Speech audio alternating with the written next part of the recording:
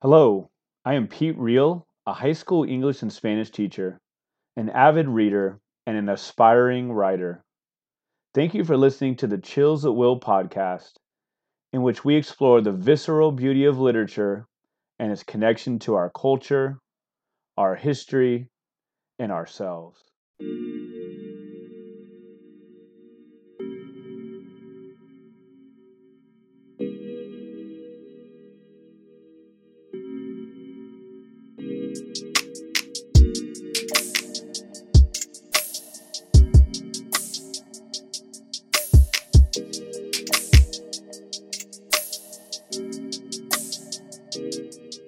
Hello and welcome to episode 132 of the Chills at Will podcast. It's a pleasure today to be joined by Morgan Talty and a little bit about him. He's a citizen of the Penobscot Indian Nation where he grew up. He teaches courses in both English and Native American studies, and he's on the faculty at the Stone Coast MFA in creative writing. His highly anticipated short story collection, Night of the Living Res, which is over my right shoulder here, is forthcoming from Tin House Books on July 5th. We're recording here on June 29th, so it is getting close. Good morning/afternoon. How are you today? I'm good. Thanks for having me. Well, yeah, I mean, it's coming up July 5th. Like, how exciting is that? Like, what's going on? What kind of events are you doing for that? And, how are you feeling as the publication gets near? Feeling pretty good. I feel like it's going to be here like really, really fast. You know how sometimes like a week can take forever to go by, but it's like we have the 4th of July weekend, and I feel like that's just gonna go so quick, and then it's gonna be Tuesday and I'm gonna be like, oh my god, my book's out. And so I'm excited. I'm really excited and really looking forward to doing some readings and getting out there. It's people are starting to slowly emerge from COVID, and even though while it's still there, but no, I'm excited to be doing some readings in Bangor, Maine, and Portland, Maine, and New York City, the Harvard bookstore. Yeah, so I'll be getting around. Cool. Is there any logic for most of my podcasts actually release on Tuesday too. Do you know any logic for the Tuesdays for like publication days? I really don't know. Yeah, I have no idea. I know that's the first time I ever actually like heard of it. Like, is when Tin House published my book, they're like, we always publish books on it on like the second Tuesday of every month or something like that. It's very strange. That is strange. So it's a New York Times best book of summer 2022, a Good Housekeeping, all right, best book of summer 2022, a Lit Hub most anticipated book of the year, a Pace Magazine most anticipated book, one of Book Riot's 22 great new books to read in 2022. It lives up to the hype and more. What is it? How did it feel to like see your name on the cover and see the cover and like know that it was real? It didn't feel real. It's like, I got the when the galley first came out, which is the one you have up there, kind of I think a little different. It had a big blurb from Tommy Orange on the cover, and I just remember looking at it and I was like, did this really happen? And it's strange. And then I got my first set of my set of books that they sent me, I think like 20 or something. And just like looking at the box full of these books, it's surreal. I never expected to, I expected to write, I never expected to, have this book here. I never expected any of this. Man.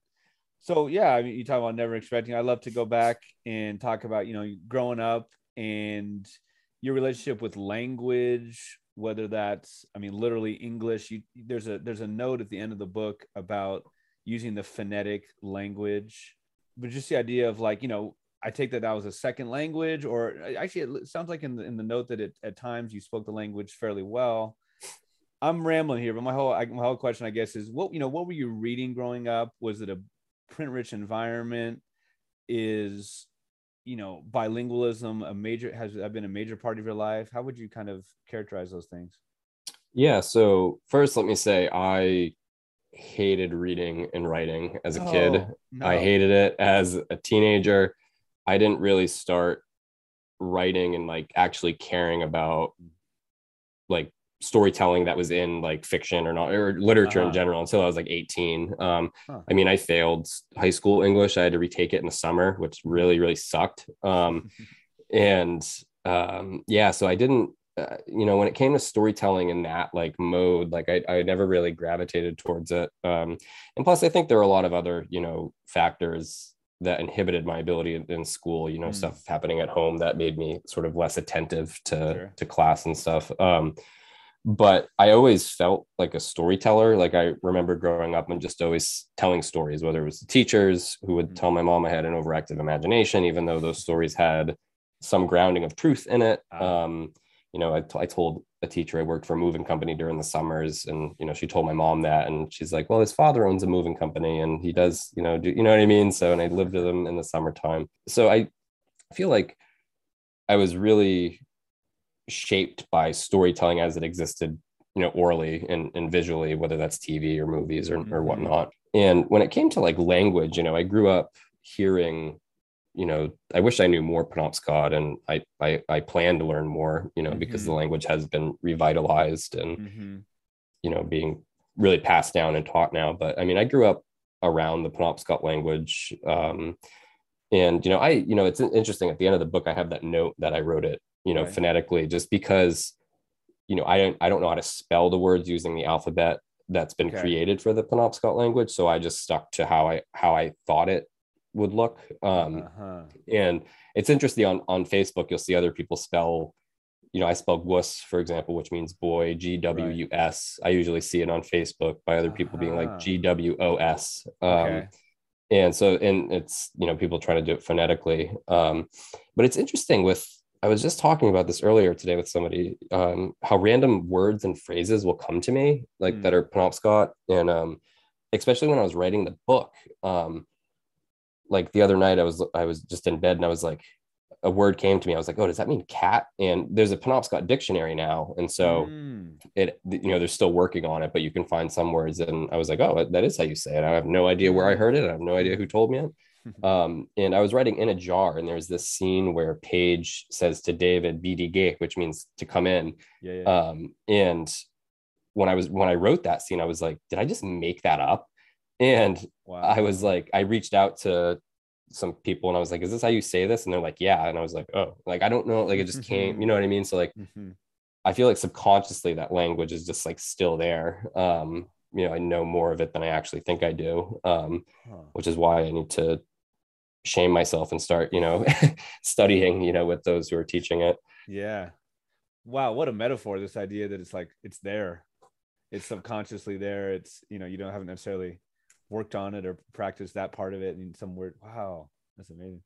Now, like, and the pronunciation, I guess, would be Wabanaki, right, of Maine. I wonder if that's like a generic term for Native Americans, perhaps put on by Europeans.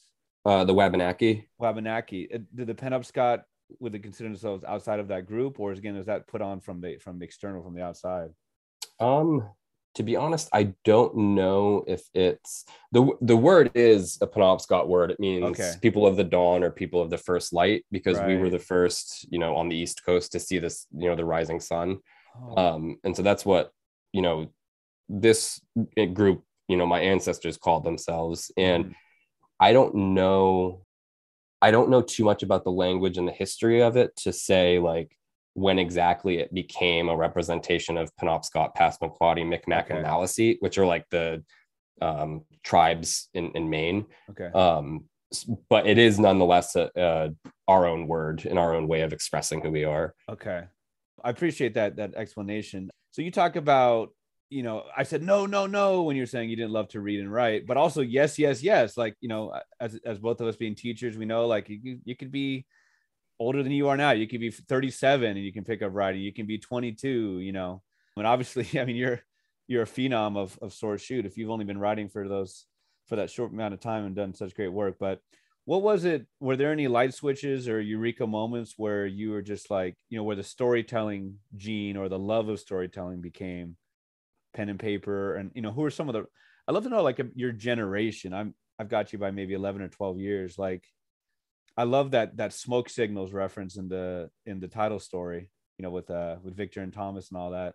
Yeah. Like, were you reading Sherman Alexie? Were you a Harry Potter kid? Like, kind of, what was your generation? Not that you couldn't read older stuff, but actually Harry Potter was I think the only book I ever actually like read when I was younger. I think that was it. And to be honest, I did not start with the first book. I think I'd watched the movies and I jumped into like the new books coming out. But no, I think, yeah, I mean, I definitely did read, Lone Ranger and Tonto Fist Fight in Heaven and, his other works. And I don't want to necessarily say my work is influenced by that stuff. It definitely is influenced by, I think, like the long trajectory of Native American fiction, starting all the way back in the early 1900s, up to that point where I feel like Alexi kind of, the landscape sort of changed a bit and positioned storytelling in a different, it made people talk. And I think what came after, think of Tommy Orange, Therese Marie Mailhot, Tony Jensen, Chelsea Hicks, Brandon Hobson, there's tons of writers out there, native writers that have come after and have sort of established a broader spectrum of voices that are coming from all over the place. But I mean, I was, his work was, a touchstone. I was also I feel like the work that really got me writing was actually Jack Kerouac. Okay. Because every summer I would go visit I was born in Bridgeport, Connecticut, and my mom took me to the Penobscot Nation in Maine when I was 6. And that's where I grew up for the rest of my life and throughout the year. But for about a month and a half, I'd spend the summers with my father in Bridgeport. And I was always taking the Greyhound bus. And the Greyhound bus, is like, or buses in general are, a staple of Kerouac type of, on the road stuff. And so I don't know why. I read On the Road, and there was some feeling in it that resonated with me and my movement that I had done, twice a year, for how many years? 13 years, these long 12-hour bus rides that had layovers. And I don't know. I remember reading Kerouac, and like, it may have been his voice that just swept me away. And I was like, okay, I like to tell stories orally. Maybe I can do it this way. And I remember trying to write that first summer I read him, and it was so bad. But I just kept practicing. I kept trying. I kept reading. I went through all the beat, writers. And then I just went everywhere, started reading everything I could. Oh man. Well, so we'll add you to the list of Connecticutians with, Ocean Vuong and that kind of, right? Young writers who've done incredible things, with the Connecticut connection.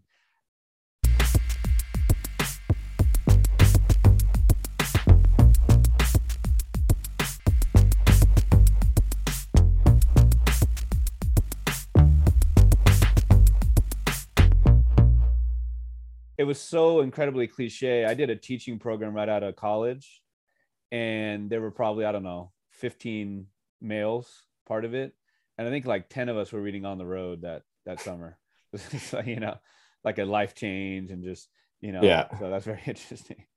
And I tried to read it again a couple of years ago, and I was like, I can't read this. Not bashing Kerouac. I mean, because like I read it and I was like, his voice is just so beautiful and his prose is just so beautiful. But I was like, I cannot get past like 4 pages. That makes sense. Maybe it's one of those you just read one time, like just it's interesting. Cool. I get afraid to look back at works I really loved, like when I was younger, because I've done it a couple times and I'm like, why did I like this? You know what I mean? And in a way that like I look at the notes I've left myself, but it's kind of interesting because it's like a history of your thought in a way, because like I always write in books. So like I look back, I'm like, why did I underline that phrase? What was I thinking? But there are books I return to and I'm still just like, whoa, they were good. Yeah. Oh, that's cool. Like we'll put it in a museum, all the notes you have in these books, and then like inform. Yeah. Right. Yeah.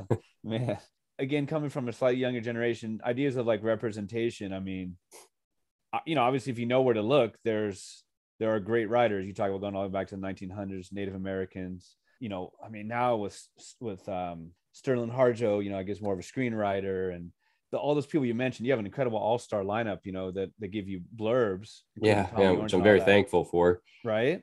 Did you feel like you saw yourself in literature? Did that matter to you? Was any literature good literature? Like, how did you feel about, I guess, just representation? Growing up? Yes. Yeah, I think, I feel like I recognized growing up, and I think, for example, when Smoke Signals came out, like every like Native like at least back home on the Penobscot Nation, like was what like every Native person was in that theater the day it released, and we're in like the front rows. You know, they were going back and seeing it again and again and again. We watched the show or the movie in, you know, Native American studies. You know, it was really the first time I think, you know, indigenous storytelling had made its way into like really big mains. I mean, obviously there was Louise Erdrich and James Welch and, you know, other famous writers who were getting a lot of you know, readership, but nothing visual, right? But you know, as I got older, I was like, I started to feel like the representation was starting to become more one-dimensional. It was starting to become sort of, and this isn't a criticism, I'm not criticizing any previous indigenous writers, but I just started to feel like, you know, white mainstream readers wanted or demanded, you know, performative indigenous literature that was giving them, you know, as Louis Owens, who's a Native scholar, said, you know, a comfortable, easy tour of colorful Indian country. Yes.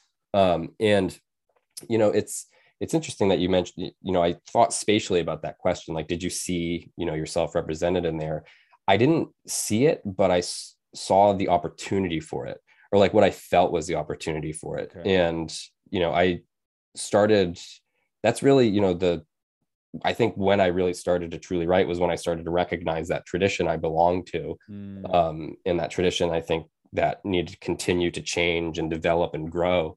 And, you know, I was working on this book and, you know, trying to create it in a way that it came across as, you know, not a performance about, you know, dancing Indigenous people, right? But about human beings, what they'll do to live, what they'll do to survive, what they'll do to love, to forgive, all of that stuff. And I feel like in the past, you know, 5-6 years, the landscape has shifted, and there's a larger space where works are being published that aren't actually offering that colorful, easy tour of, you know, Indian country. You know, There, for example, you know, the prologue to There is just like this unflinching, unforgiving essay, you know, and it's just, it like, I don't know how, but I feel like that opening somehow contextualized a revolution that's maybe happening right now with Indigenous fiction, and has sort of laid the foundation for other stories and other authors to come out. I think I don't think Tommy Orange is very much on social media. Like, good for him, right? The cesspool, you know, Twitter and all that. But like, man, I want so much more. And like that prologue just by itself, right, about the coin, right? Yeah, it's just like, I could talk for hours just about that prologue. I mean, wow, just stunning, powerful, like you talked about. That's very interesting. So you feel like it was like a turning point in many ways. I do. Yeah, I think the book did, you know, a lot of things right, you know, and I think just positioned. It's interesting if you read the book that, well, you've read the book obviously, but I don't know if you remember, there's, you know, so many sort of like metaphors about like lenses and gazes and looking. And, you know, the book is very much about, you know, perspective, right? There's all these various perspectives in the book. I think there's 12 characters or something, which is an outrageous amount of characters to handle. And he does it. Yeah. And, you know, he really, I think the book, the prologue, everything, just created this place for, you know, multiple voices to come out. And yeah, I mean, it's been it's been a few years for sure, but I mean, I don't think there's any mention, if so, it's definitely minimized, of reservation, right? They're urban. It's in Oakland, in the Bay Area, kind of close to me, up in Sacramento here. Yeah. Talked about like the performative writing that you feel like that kind of one dimensional. How do you, not that you're an expert on like the history of publishing, but like, do you think that was like the editors, that's kind of like what got past the editors, the gatekeepers, so to speak, was like more performative? Or do you feel like that was the Native writers consciously or subconsciously, you know, kind of writing to the white gaze? Like, how do you think that happened? Yeah, I think big publishing had set standards for what they considered authentic, and what was authentic was what sold, right? Sure. And I can't remember, it was JJ Amoroso Wilson, who I list. He's a novelist. And I was listening to him talk about the Latino boom, Gabriel Garcia Marquez, and there are 3 other main writers around that time. And there was this other writer who was not part of like that group, who was not well known. And he sent a story to an editor at a big magazine, and they're like, because all of the work that was Gabriel Garcia Marquez and all of them were doing had this like magical realism element to it. And that's what white readers came to know, that type of literature for. So when this guy, or maybe it was a woman, I can't even remember, approached this editor with this story and was like, hey, I'm a Latino. I have this story, and it didn't have any of the features that the other stories did. The editors was like, this isn't considered Latino literature because it's not authentic, doing X, Y, and Z. And so I know editors have pushed writers to push them into specific corners to be like, oh, add this maybe, to make it more appealing. It's never happened to me. I've been asked, by editors to explain some things sometimes, which I'm always hesitant to do, unless it's really, really, really needed. But, I got lucky with Tin House in that they were, shared the same mindset as I did. They were like, let's put something out there that's, cutting against, this, going with the positive changes. I think that's happening. Man, I have an image right now of the last image of the title story, where it's Mom and Paige and Dee or David, and they're hugging in the van that's literally like filming like events from the reservation. Just that idea of like the gaze from outside and like performative, and makes it even and then even the end of that too, I was thinking about it. I was like, I'm going to end this like a play, because I feel like it ends very much like a play, but not in like a, or I hope not in like a sensationalized way, No. But yeah, I think the idea of performance was always on my mind. Yeah, it's very interesting. So what, as far as turning points, well, I guess I'll first ask you about, you mentioned some, but I mean, who were and are some of the writers who really just, whether they write the same way as you do or not, whether you've, purposely emulated them, who are some of the writers who really thrilled you throughout the years? I have to give the obligatory shout out to Anton Chekhov. All right. his short fiction and his plays, were just wonderful. Let's see. Karen Russell, I absolutely just, love. Louise Erdrich, obviously. Richard Van Camp is a First Nations writer. His book, The Lesser Blessed, is just phenomenal. I just love that book so much. Alice Munro. Let's see. Dennis Johnson, Raymond Carver. God, I feel like I could go on and on. I gotcha. Yeah. No, I know that's a tough question. It's like, I mean, I know I was about ready to get up and go look at my bookshelf and just start reading you off all the names. No, I appreciate that. I definitely see some Carver in your writing, and I don't know all of those writers, but I see some of those influences. So, when was there a eureka moment or eureka moments where it's like, I can write, I want to write, people like this, Yeah, I really don't think there was a eureka moment until maybe like I got a book deal with Tin House. I mean, because like I had always been told, I was like, or maybe, maybe actually, no, it was before then a little bit. Maybe when I published a couple stories in some big magazines like Narrative Magazine and Shenandoah and places. But, I was always told when I was like 19 and 20, because I went to a community college for 3 years before I transferred to Dartmouth College. And I took creative writing classes at the community college, where I had met my first mentor, who was just a phenomenal teacher, 2 mentors really. And they were both always like, you're extremely talented, you should pursue this. And like, I didn't believe them, yet I still did it. I think because I didn't want to do anything else. So I was even like, well, if they're lying to me, I'm gonna be mad. But at the same time, I'm just like, I can't see myself doing anything else. So it really, I feel like it just clicked. I mean, I still doubt myself as a writer. I feel like there's always that fear that you wrote the last good thing, you know what I mean? But you have to remind yourself, no, you didn't, there's still, you're only going to get better. And yeah, I think it was a long process and something I still question.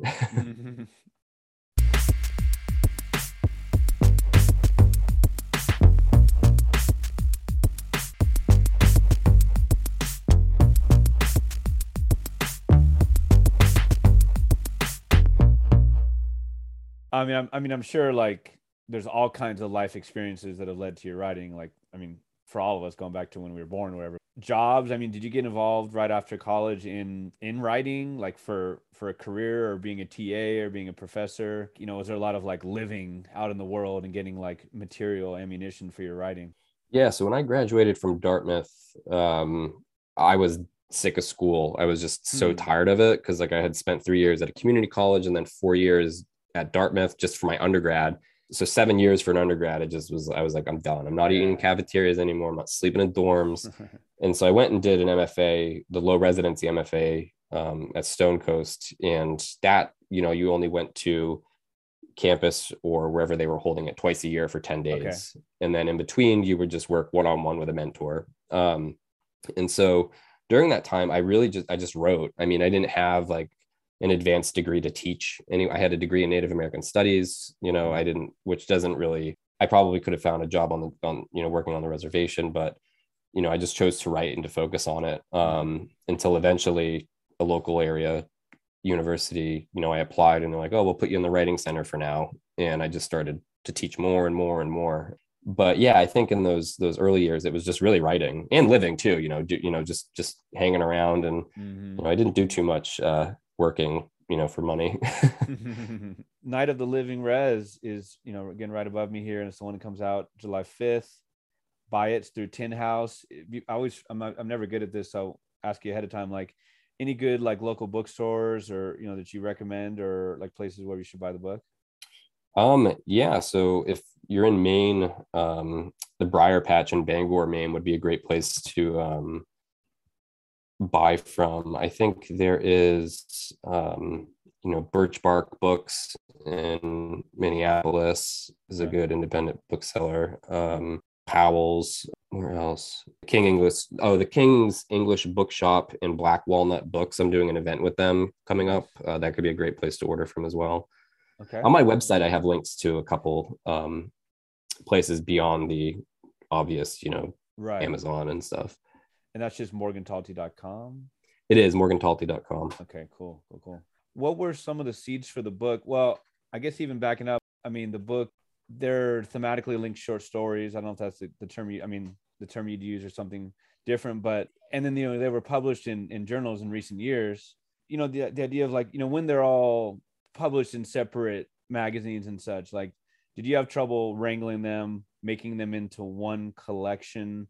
So I guess when I asked, you know, seeds for the book, was there a big idea with a capital B, capital I, or was it kind of like they all come together and it's like, okay, these work? Yeah, the so there was no big idea guiding the collection until I sort of stumbled into it. I think I was like, because the first story I wrote for this whole collection was actually the title story, Night of the Living Okay. Res. The ending though was not the ending that's there now. It was Mm. just a completely different ending, Mm. very quiet ending. And so I wrote that in 2015, and when I went into my MFA program, I was like, oh, I'll write a story collection. And between 2015 and 2017, when I went into the program, I had written a couple other stories from David's perspective. Mm. And so I was like, oh, I'll set the parameters as, okay, I'm going to start writing David's stories when he's very young and move all the way until he's old. Like that was like my vision for the collection. It was just going to move Mm. chronological in time. Mm. And I wrote like 15 or 16 stories from David's perspective. And I got to the end and I was like, Fox, like this is not, you know, this is not a good collection, because when you think of it, like there was nothing, even thematically, I don't think there was really anything. Like the only similarity was that it was told from the same person over and over again. Sure. And moved in time. And I could just imagine a reader getting so sick of that, because with a story collection, it's usually you finish one story and you pick up a new one, or turn the page. It's a completely new story, new characters, everything. And so I set it aside and I wrote this story Burn, and which is the opening in Night of the Living Res. And I had no intention to make that have that be D or David. You know, I was so used to writing in David's perspective that I just put the letter D there as a placeholder. I was like, I'll find his name later. And then I was like, what is his name? And then I was like, what if I put two E's after it? And I did. And the moment I saw it on the page, I was like, wait a minute, is this David all grown up? And then I was like, yes. And then I was like, well, what happened? So then the whole collection came back to life again. And I was like, okay, I need to explore D and Fellis. And the more I wrote those stories, the more I started to see this very, very little subtle, arc, but it was not above the reader's head. It was like below the surface. And it was that question, what happened, right? What happened to this guy and his family.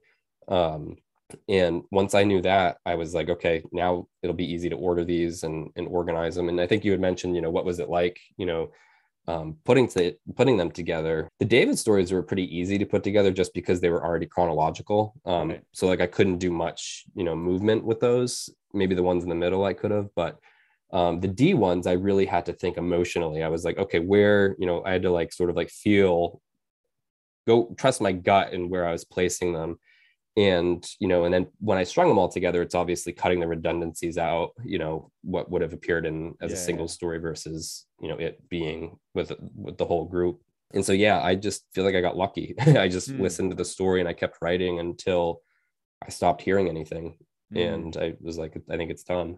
Yeah, I think that's so cool. I mean, maybe I'm reading too much into it, whatever, but like from David, the the formal full name as a kid, and he was idealistic and such, and sweet kid with his toy soldiers and all that. And then, D, like, which could be just like a nickname, like, oh, what's up, Dave? What's up, D? But just kind of like just a different person, but also, but not.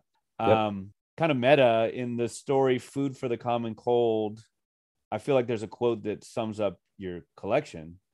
It's quote, as if all our problems weren't buried cold below, but were actually right there on the surface facing us all. As if all of our problems weren't buried cold below, but we're actually right there on the surface facing us all. I mean, that's a lot of your writing. I mean, there aren't a lot of like, what's the word? I don't know, fireworks and crazy, incredible, whoa actions and moments and events, but there's so much going on under the surface, fairly commonplace things in the world, but they speak so loudly. Yeah, I think I was, so interested in, just animating that. So that sort of like quotidian life, right? Daily sort of the daily struggles and successes that people, deal with, right?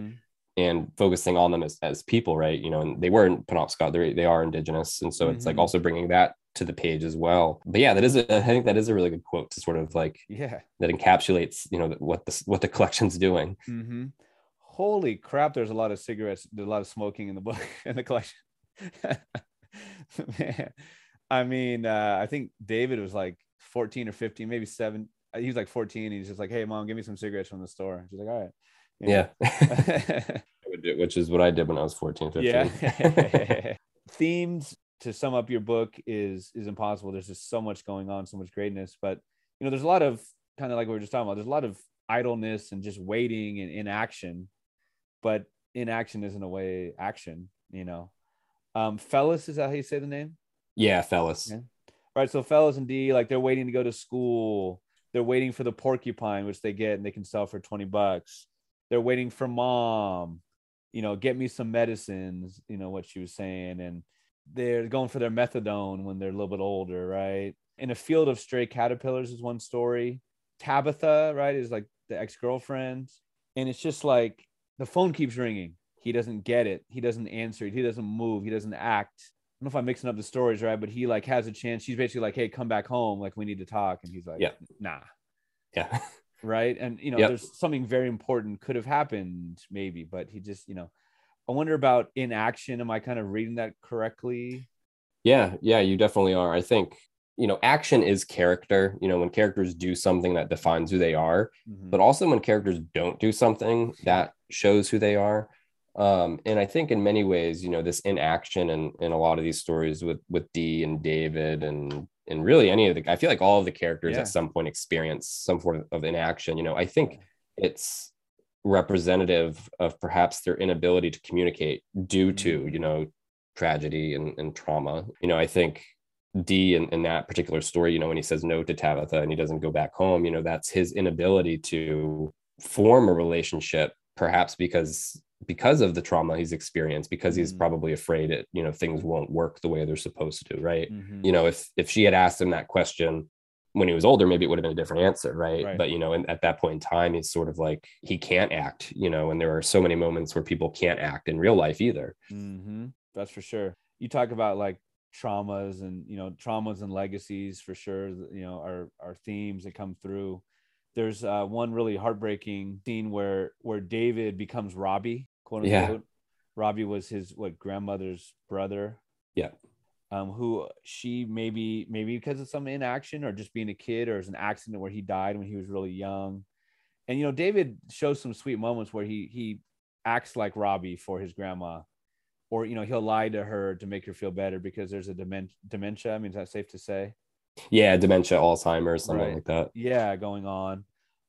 Just ideas of like we don't necessarily know all of the traumas, but I mean, people all over the world, we drink to escape. Right. Fellas one time literally says he's like, "Hey, my aunt's coming over. She's gonna be crying. Let's go get drunk." Yeah. Right. Yeah. Like so straightforward. Yeah. Right. What are I feel so like naive or whatever. I keep meaning to look it up, but what are pins? Are those like benzos? Yeah. Klonopin. Oh, okay. Yeah. Right. And so it's like grandma has this smirk on her face that I just, it's such a strong image where it's like she's, even with the dementia, it's like she's seeing through David, and David sees it. Yeah. And it's kind of like, and she says, be good. And he's just like, what does that mean? Like now, like as I get older, like does she Yeah. see me kind of like spiraling, there's one quote that is their problems shaping others, which again, I Yep. think is just so much about like legacy and traumas, it gets me thinking about, how many generations back was David's family speaking the native language? Were they pushed off the reservation into these, kill the Indian, save the man type of, Yeah. all these things, right, that aren't necessarily mentioned, but they're there.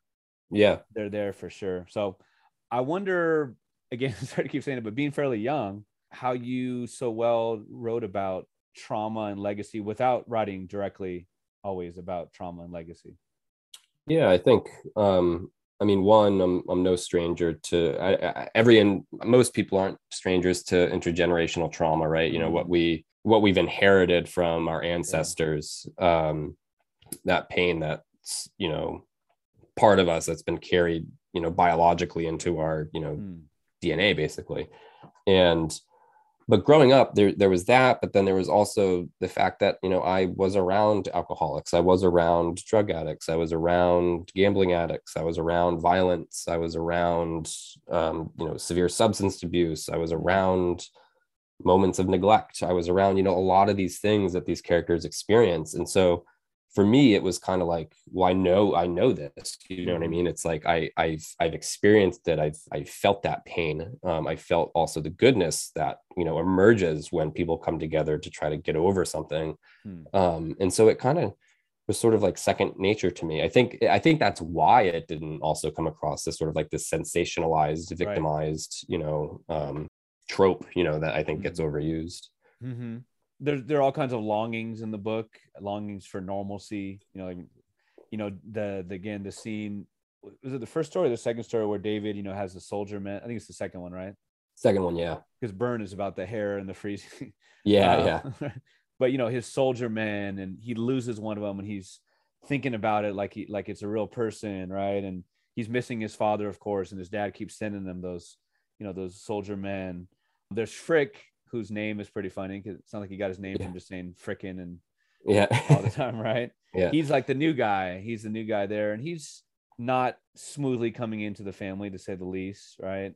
And then again, like I talked about with like Tabitha, where even if David wants some sort of normalcy, there's no right choice with Tabitha. If he does say let's stay together, he's not going to be happy, but he's also not going to be happy without that, right? Yeah. Balance. Mom says to Frick, quote, "The whole world is off, but you have to regain balance."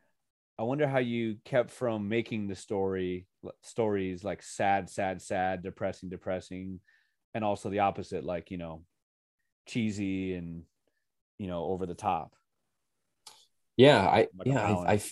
It's a good question. I feel like I know when something is too cloy, when something's being too cloying, when it's too overly sweet. So I always pull back, and I think I know in my gut when, something is, too much in like a negative way. I think just because of what I see and what I don't want to see. We talked at length earlier about this changing landscape, and it's like, I don't want these elements to perform. So I feel like I just instinctually, with practice, moved away from, putting these, making sure everything was balanced out. I think, I didn't set out to make this book funny. There are funny moments in it, but like the thing with humor is like, if you make somebody laugh, they'll follow you wherever. And, I think, humor is a big part of the book. I read Burn at the University of Maine, and a colleague there, he was like, there was a Q&A at the end, and he said something. He's like,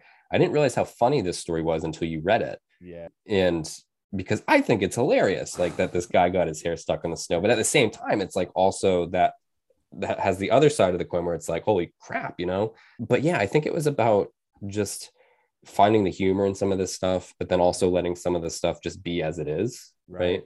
Yeah, that makes sense. Such a funny collection. I mean, there's some laugh out loud parts. Do you like, even just the way it was described is funny enough, but like, could you tell me the whole joke? Like the one, something about a brown animal wiping his butt with a white.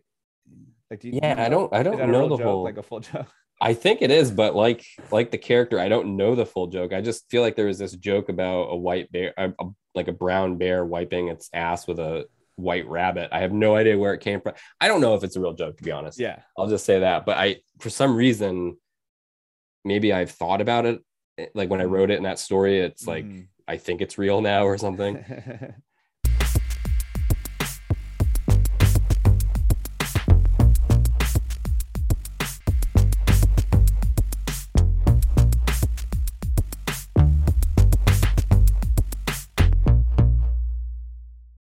David, in many ways, is forced to grow up fast. I mean, there are moments where there are big time role reversals where he's the parent, and some of the other characters, some of the other young characters, they're the parent. David turns off the lights one time when he comes home for his mom.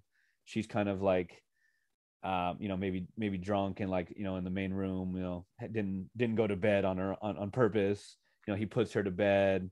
He takes Paige and he puts her in like a shed type of place, but he gives her nice pillows. And how much older is Paige approximately than David? Probably about like 9 or 10 years older. That's what I was figuring. Yeah. Okay.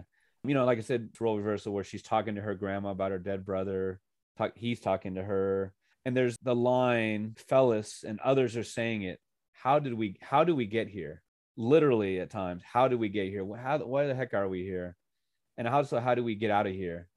And I feel like that informs a lot of the book.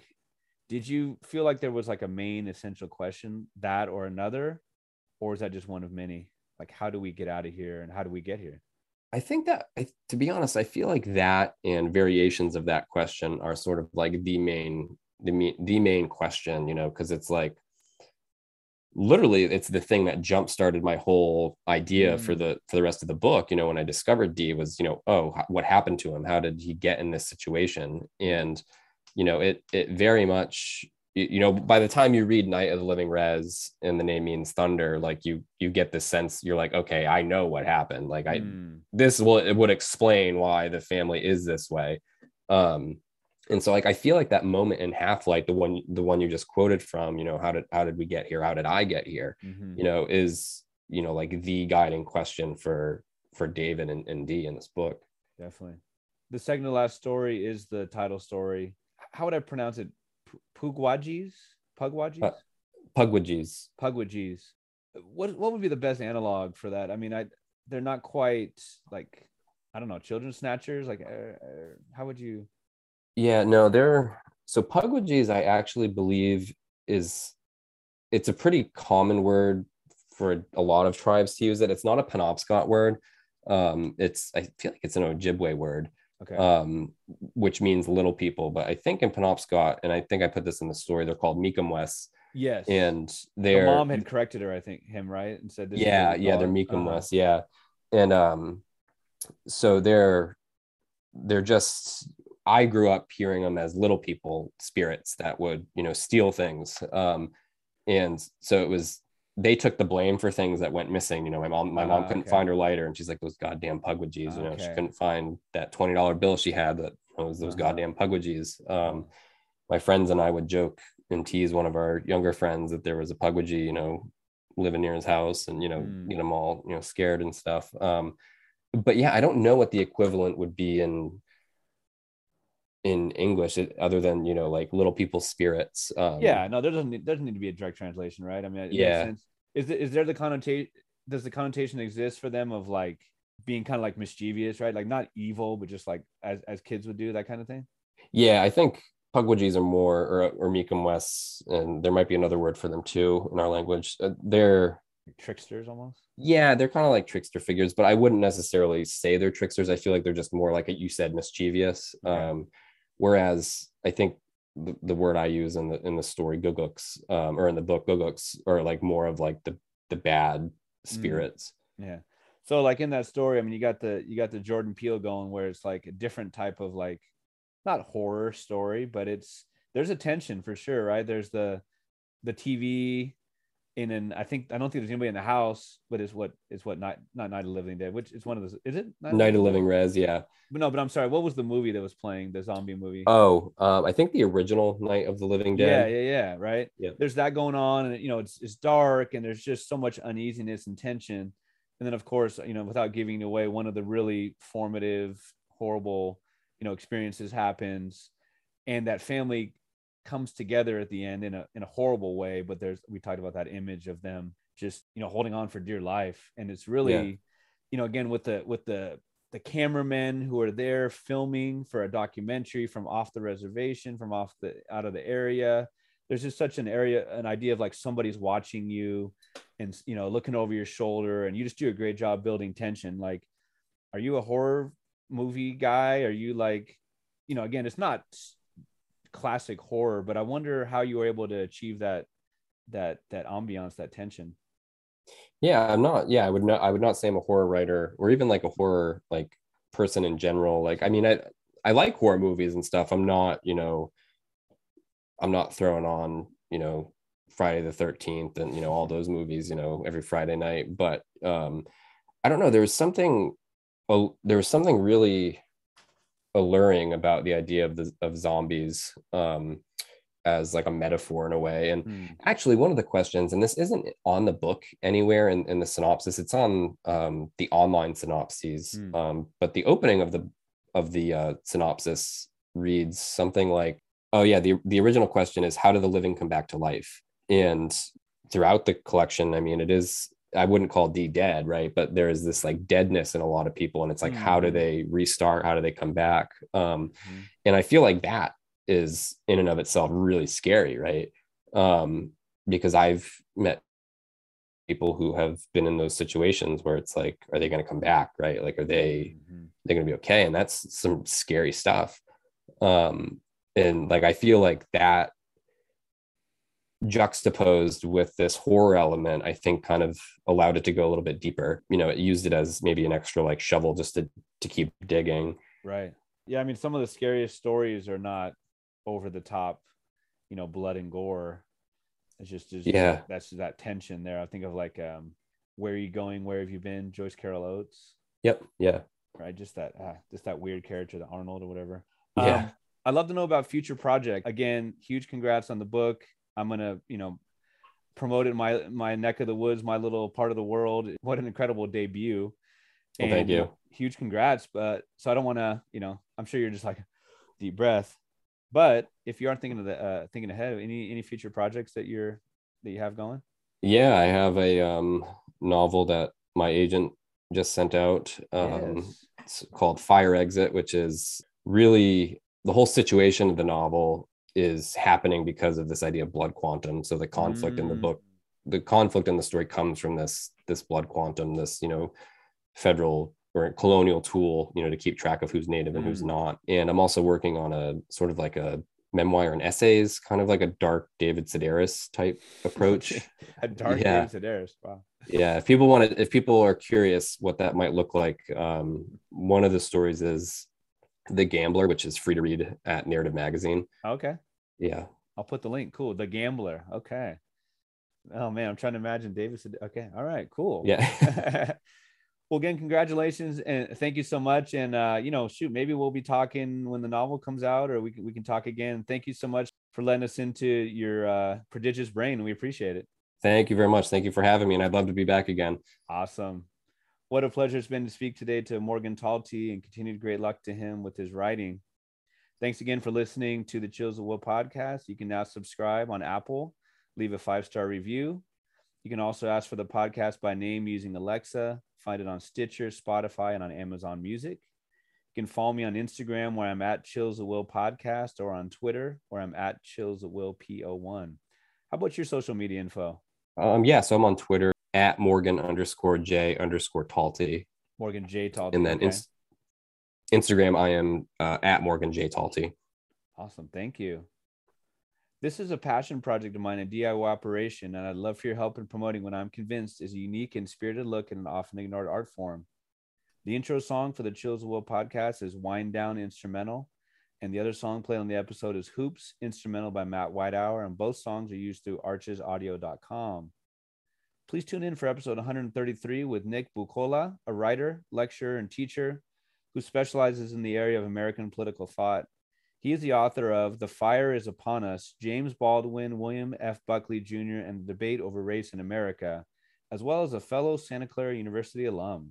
And this episode airs on July 14th. For now, thanks again for listening. And I hope that these quarantine days bring you texts by writers with mad skills like Morgan Talty, whose work, like Night of the Living Res, gives you chills at will.